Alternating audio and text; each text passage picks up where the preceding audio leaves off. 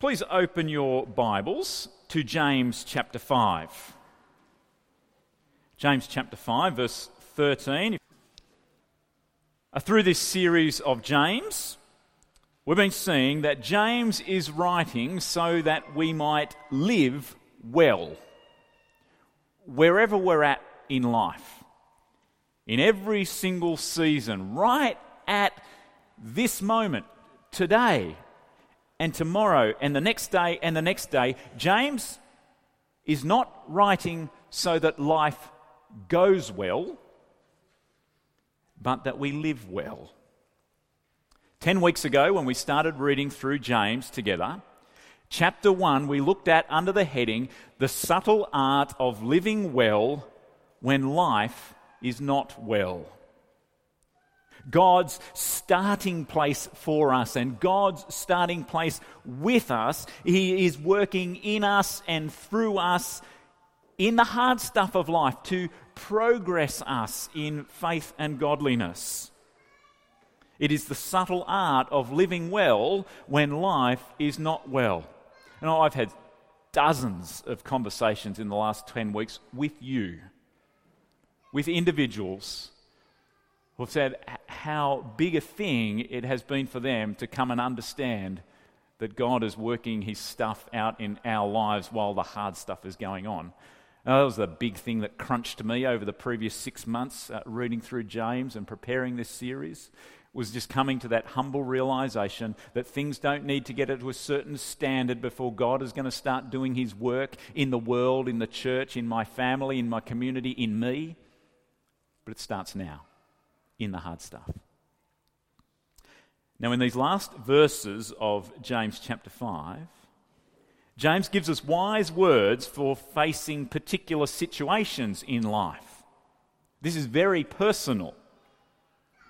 This is the subtle art of living well when you are not well.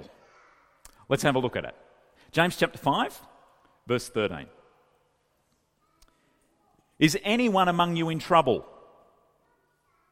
Let them pray. Is anyone happy?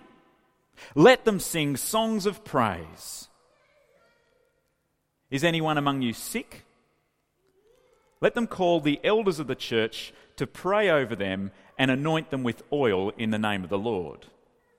And the prayer offered in faith will make the sick person well. The Lord will raise them up. If they have sinned, they will be forgiven.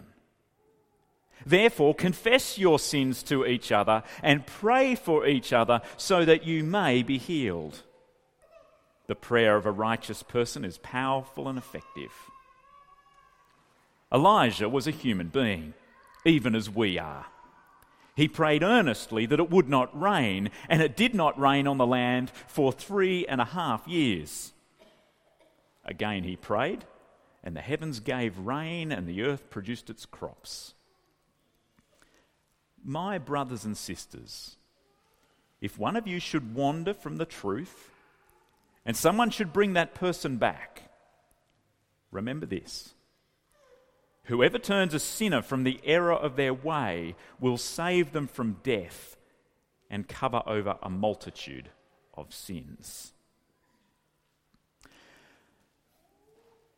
We summed up last week's sermon in the previous verses there of chapter 5. We summed it up with one word. Do you remember what it was? Starting with P, patience. This week's sermon can be summed up in one word too. Did you notice the word that is repeated throughout those verses that we just read? It's in almost every verse. It also starts with P, prayer. This is a passage that calls us to pray. In any and every situation, our mouth is poised to pray. Our heart is turned towards God as we are dependent on him in verbalized faith. Now, what's your first reaction when you realize that it's Monday morning when you were hoping that it was Saturday morning? What's your first reaction when you start to feel that cloud coming over you that says head cold coming? What's your first response when a member of your team resigns unexpectedly? Or somebody who's higher up in your workplace, your supervisor or your boss. When there's that change at work that you didn't see coming, that's going to make things really difficult. What's your first response? What's your first response when you're not keeping up at school? When you realise that there's a mountain of assignments in front of you and perhaps you're just not going to get them done? Parents with school-aged children? I had 2 people in my small group this week. We meet on Thursday night, the night before the end of the school term. 2 parents couldn't do small group because kids had a mountain of assignments that they were feeling overwhelmed with. I was one of those parents. What's your first reaction when plans change? Oh, what about when the sun's out? On a nice day like today. What about when you've got a spring in your step? What's your first response? What's your first response when you finish your project on time and now you're on leave for like the next 10 days, making the most of the public holidays that are coming up? What's your first response when you find that you're in love for the first time or you've had a new baby? What's your first response when you've got a pay rise? Smooth sailing in life can cause us to forget God. Trouble can turn us away from God. But there is no circumstance in life where God is not inviting us to himself. James says, in every situation, pray. Verse 13. Is anyone among you in trouble? Got a head cold? Realising it's Monday when you wish it was Saturday? Change at work? A mountain of stuff in front of us? Is anyone among you in trouble? Let them pray. Is anyone happy? Have you got a spring in your step? Have you finished your project on time? Have you got holidays ahead for you? Are you in love? Have you got a pay rise? Have you got a baby that you're excited about or a new dog? Is any one of you happy? Let them sing songs of praise. If this is as far as you make it in today's sermon, here's the one word for you. Pray.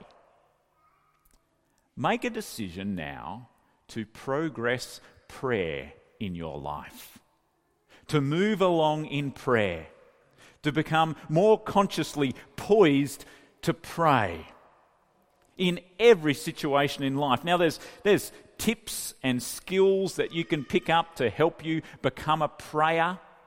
Our high school small group this last week was doing a little training exercise on how to pray, and we saw some of the fruit of that this morning. As Renska and Will worked on writing a prayer. Some of the others are going to do that at afternoon church this afternoon. Some others are going to do it on Friday night at youth group. They are working on some of the tips and skills to be able to pray, and we can do that. But at heart, we need to develop a persistent posture of dependence on God in every situation. Okay, now as we come into verse 14, there's a more specific situation when we are not well. This is about if you're sick, physically. Call the elders to pray with you and for you. Verse 14. Is anyone among you sick? Let them call the elders of the church to pray over them and anoint them with oil in the name of the Lord. Now, this is a really disputed verse in the Bible. Some people take sickness here as spiritual sickness, being in some kind of sin, or moving away from the faith in some kind of a way. I think what's on view here is severe physical sickness. One, the usual word that's used here for sickness does mean a physical ailment. Secondly, whatever's going on for this person is so severe that they are not able to meet with other people. They're not able to go to the elders and be prayed for, but they need to call the elders to come to them. They are incapacitated in some kind of a way. They're too weak to be able to go out, or perhaps they're contagious and can't go out. And they need, or they're encouraged to invite the elders to them to pray because, well, they're too weak to pray for themselves. Perhaps they're worn out in praying for themselves. They're conscious and aware of being alone in prayer. So I think this is a verse that applies to severe physical sickness, which could be psychological, where they've become incapacitated. They can't go out. And so James says here to call the elders, the pastoral leaders of the church. In a church like ours, that is the pastoral staff, it's the elders of the church, it's the small group leaders, our life group leaders, and there's 3 or 4 other people who operate in our church in a pastoral kind of way. Paul says, Paul would say it too, but James says, call the elders so that you're not alone. The elders will come and they will pray over the sick person and anoint them with oil. Not engine oil or WD-40 or something like that. But this would be some kind of therapeutic oil, an oil that would have smelt nice and refreshed. It's not an oil that's magical. It may have had some medicinal properties. In the parable that Jesus told about the Good Samaritan, put oil on the man who had been beaten up. But most of all, this oil is a symbolic expression of dependence on God, because what is done with the oil is in the name of the Lord. The presence of the oil is a sign, an expectation of Jesus' presence and Jesus' power to do the healing. Now, what's going on here is prayer. A prayer of faith.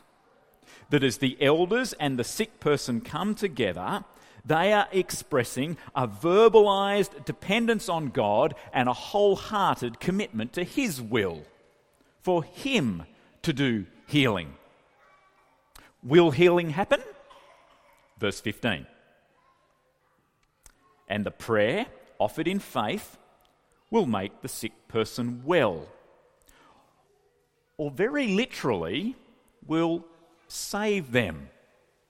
All the way through the New Testament, and especially in Luke's Gospel, where we get most of the healing miracles of Jesus, Jesus will say, go, your faith has made you well, or literally, go, your faith has saved you.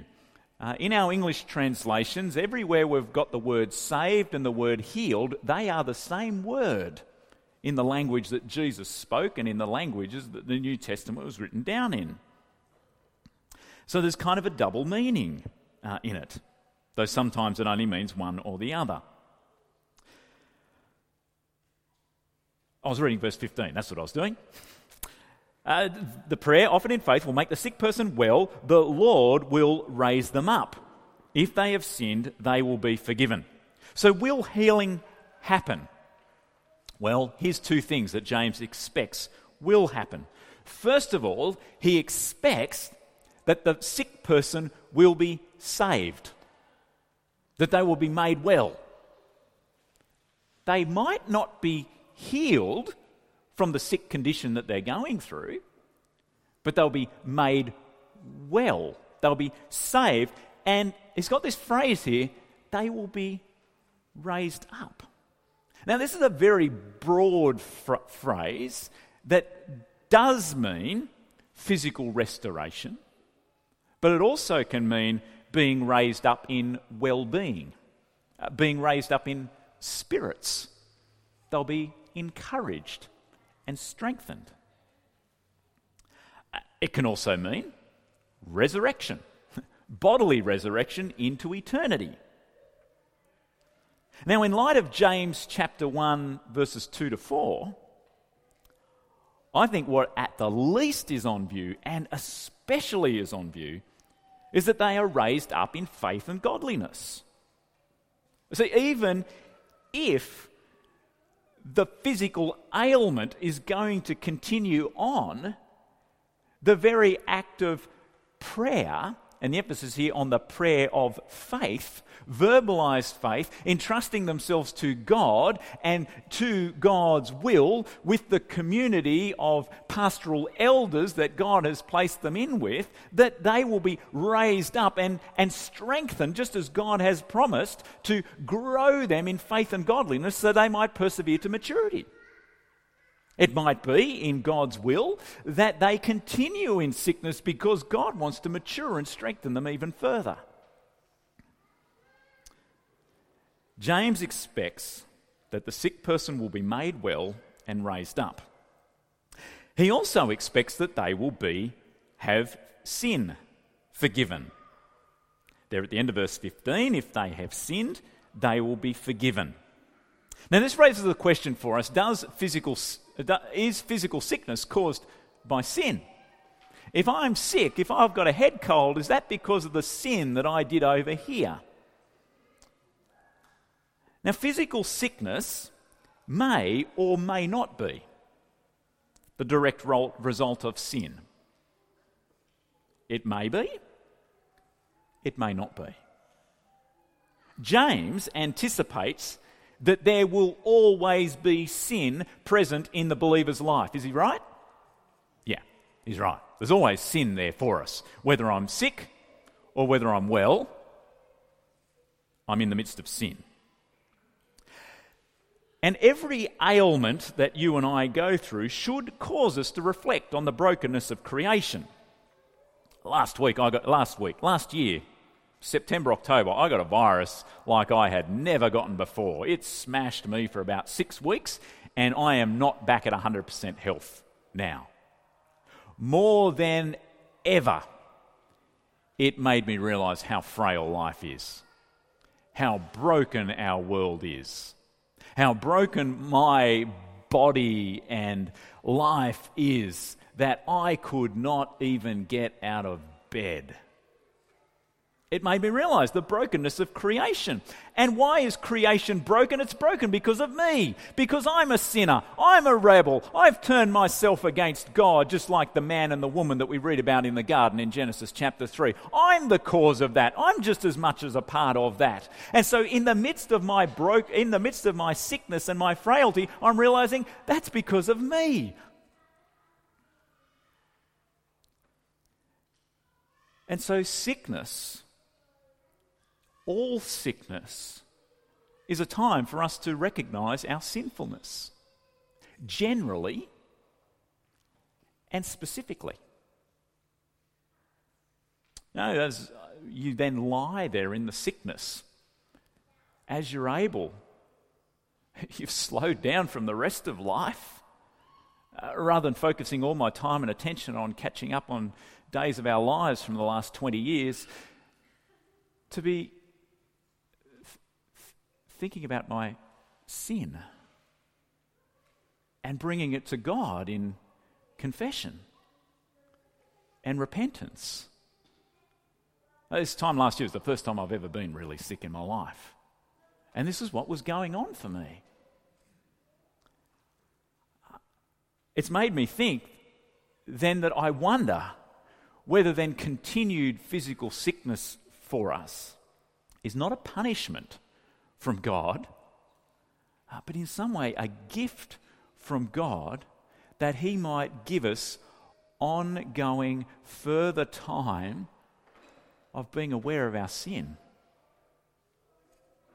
continuing to confess it and repent because of it. In our sickness, reflect on our sin before God and call others to pray with us. Let's keep moving along. There's lots in that verse to keep talking about. That'd be a good thing to chat about in small groups. Please do. And we don't move very far into verse 16, because this has been talking about a specific situation of when we're not well. When we are in sin, the answer is pray.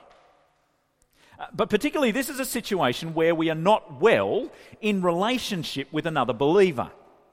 Let's read verse 16. I'll make a couple of quick points. Therefore, confess your sins to each other and pray for each other so that you may be healed. The prayer of a righteous person is powerful and effective. The place for confessing sin to one another is at moments where we are confessing to the person whom we have sinned against. Right? This is not a verse for us having little huddles around our church gatherings where we're going to spill our sin guts to one another.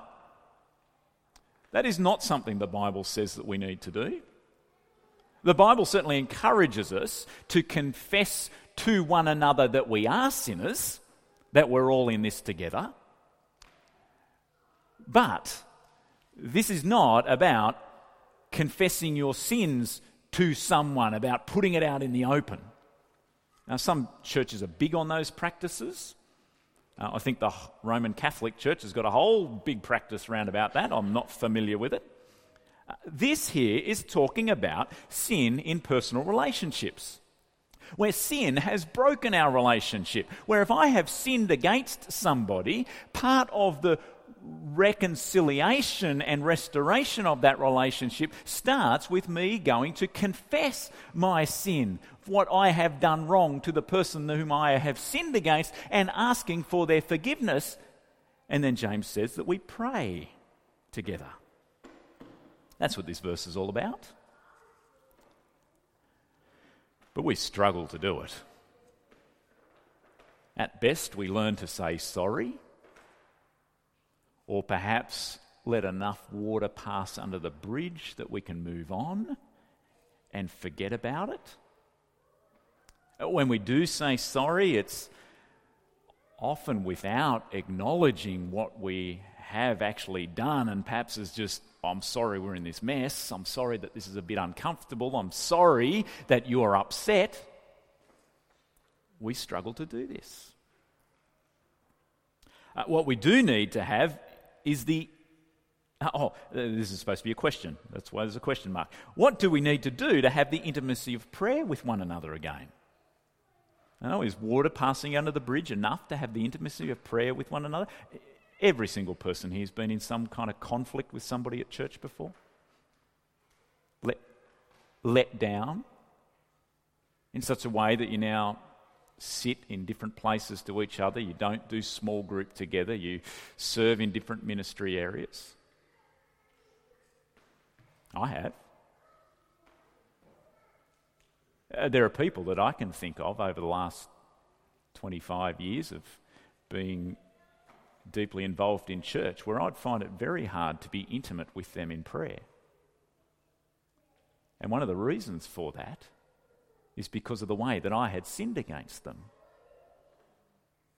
and never did anything about that.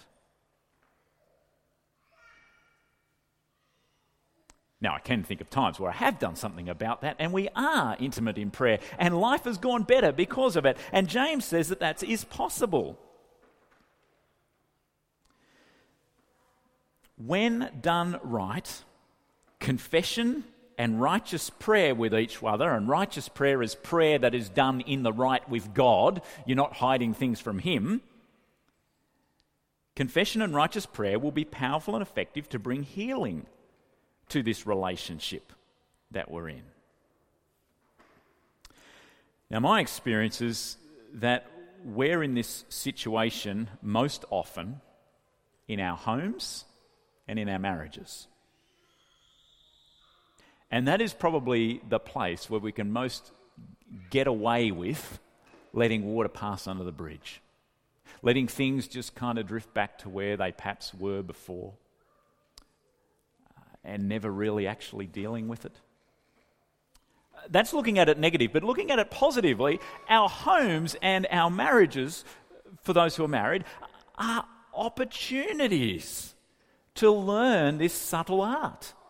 This subtle art of living well with one another when we are not well in relationship with one another. Our marriages and our families and our homes are the close relationships where we can be working this stuff out, where we can be learning to do it, where we can be practicing it, where we can be modeling it to the other people who are looking in on us. Our small groups and our life groups, moving out a little bit further, are the kind of places where we can be learning to do this, practicing it, modeling it. Our church community, in appropriate ways, learning and modeling and practicing. So the world round about us is going, this is a place where Jesus is making a difference, where people are living well.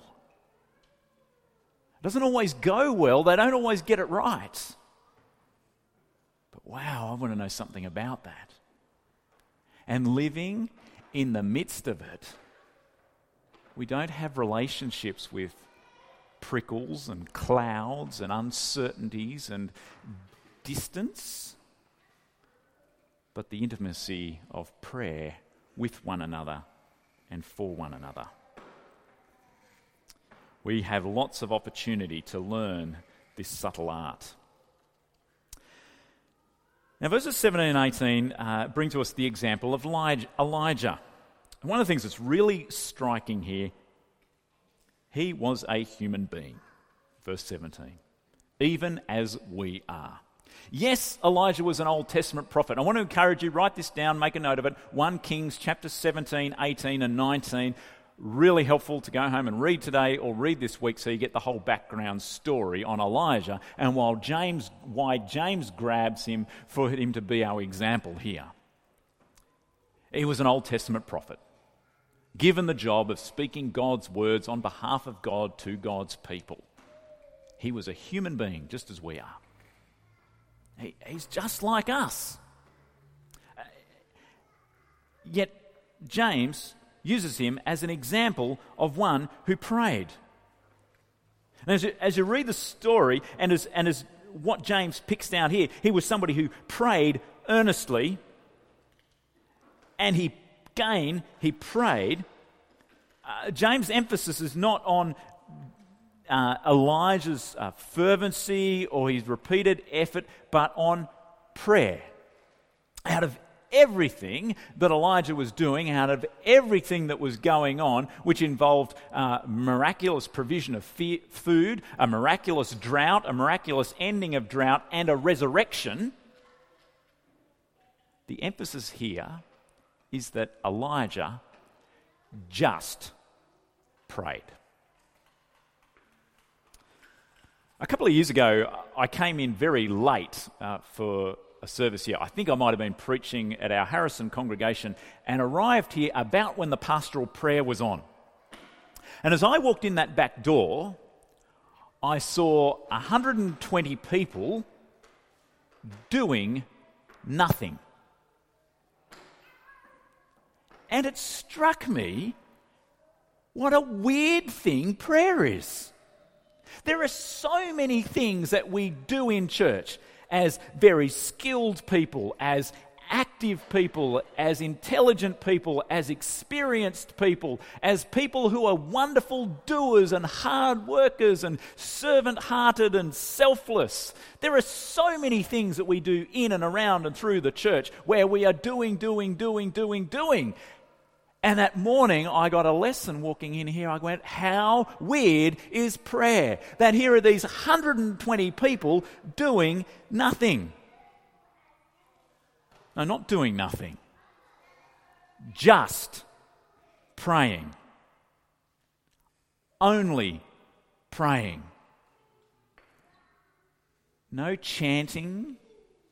No doing of anything to try and capture God's attention. No putting on any extra effort or energy on the side. No giving of money to make something happen. No scheming up and planning in our own minds to bring about the thing that we are praying for. Prayer is an expression of dependence on God, entrusting all that we bring to Him to Him. That is prayer. Have a look at Elijah this week. to see how God was working that in his life. Now, final situation is a serious concern that James has, and a serious concern that you and I should have. Verse 19. My brothers and sisters, if one of you should wander from the truth, right here, he doesn't say if someone wanders from the truth. He says if you. James expects that this is a danger for all of us, to be wandering from the truth. Right through, you might like to read back through the chapters again at sometimes and see the presence of the word of truth that James talks about, that we're to be sowing down into our lives, to have planted in our lives, the word of truth that we hold up as a mirror to look at, to keep watching ourselves. Verse 19, my brothers and sisters, if one of you should wander from the truth and someone should bring that person back, remember this.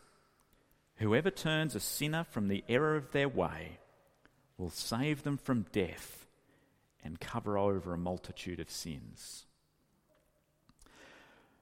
For the brother or the sister who has wandered from the truth, wandered from the path of godliness, turned away from faith and trusting in Jesus, rescue them. Don't be like the lifesaver who sits on the beach under their sun hat sucking on a pina colada, waiting for something else to happen. Rescue them. This is the only part in this passage where James expects us to do something more than just pray. Go after them. We all know the danger of walking away from Jesus, of veering away from faith, of giving up on godliness. We all know the pain of a life lost from God's flock. And so we all feel the seriousness of this, but we feel so uncomfortable to do something about it. It just seems so offensive that we might confront somebody and address the sin that we're seeing in their life, or they're wandering away from the truth. One of my favourite commentators, not footy commentators, but Bible commentators, says this: sin is a thing of utmost seriousness, and our greatest care for each other is to reach out in true pastoral concern to keep one another on the path of righteousness. Pastoral concern means cooking one another meals when we're going through a hard time. Pastoral concern means visiting one another when we are sick. Pastoral concern means looking out for one another and helping one another in raising children to know and love Jesus. Pastoral concern means looking out for the newcomer living in our suburb who is looking for a church community to be part on, and we're being warm and welcoming towards them. That is all pastoral concern. But our greatest care for each other is to reach out in true pastoral concern to keep one another on the path of righteousness. Now, this is so much more personal, delicate, and life-saving than firing off social media posts about homosexuals. This is for us, for our community, our gathering of believers, for those that we know and love, for those that we live with, for those that we're in life group together. We are responsible for turning one another back. We are responsible for calling one another back to the pathway of truth and righteousness, which is possible because of James' promise.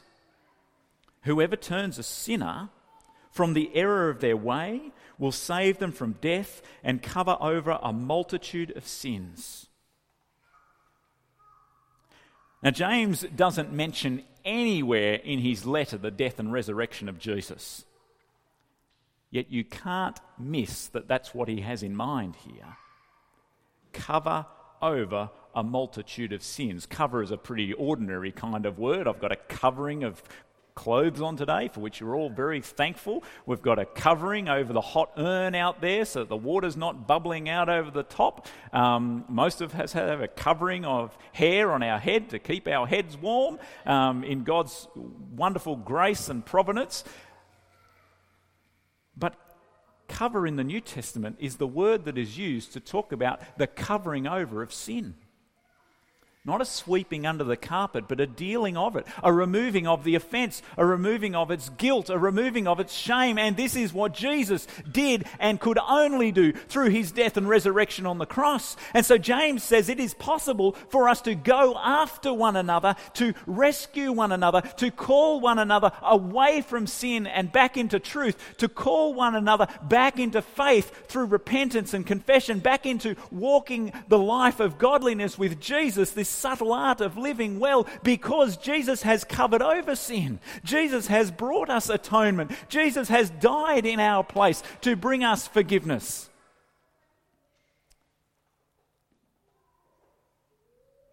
Whoever turns a sinner from the error of their way will save them from death and cover over a multiple of sins. As we head into Easter this week, as we gather together on Thursday, on Friday, on Sunday, as we celebrate the Lord's Supper at those celebrations, the Apostle Paul, and I do mean the Apostle Paul this time, he warns us about wandering away. Particularly in the context of sharing together in the Lord's Supper, he warns about persistent and unconfessed sin. He even says that amongst the church in Corinth in the first century that some of them are sick, some of them are suffering physical ailments because of their sin, their unconfessed, unrepentant sin. We must take this seriously. I must take it seriously. I have to warn you. It is our greatest pastoral concern to warn one another when someone is wandering. When that is you, rescue. Will you please turn to Psalm 32 as we finish up together? Psalm 32. I'm going to read this as a prayer for us. I encourage you to take this away as a prayer for yourself this week. A prayer of honest reflection. A prayer of repentance. A prayer that helps us to do what James does and hold up a mirror to ourselves. Not a magnifying glass on other people, but hold up the word of truth to ourselves.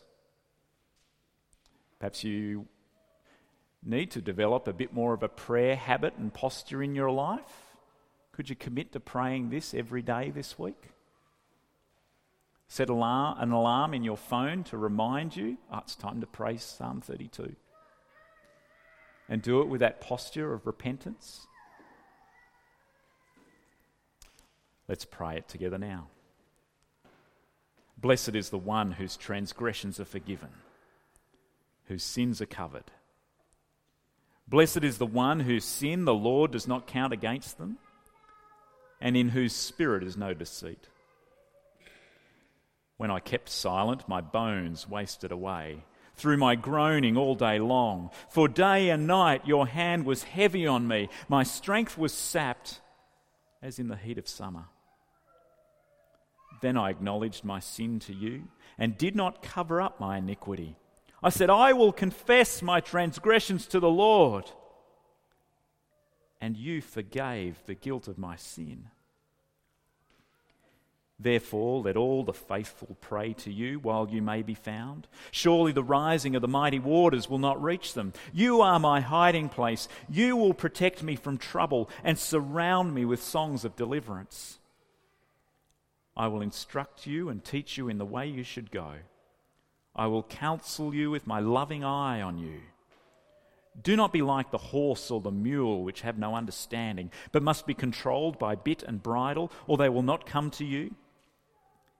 Many are the woes of the wicked, but the Lord's unfailing love surrounds the one who trusts in him.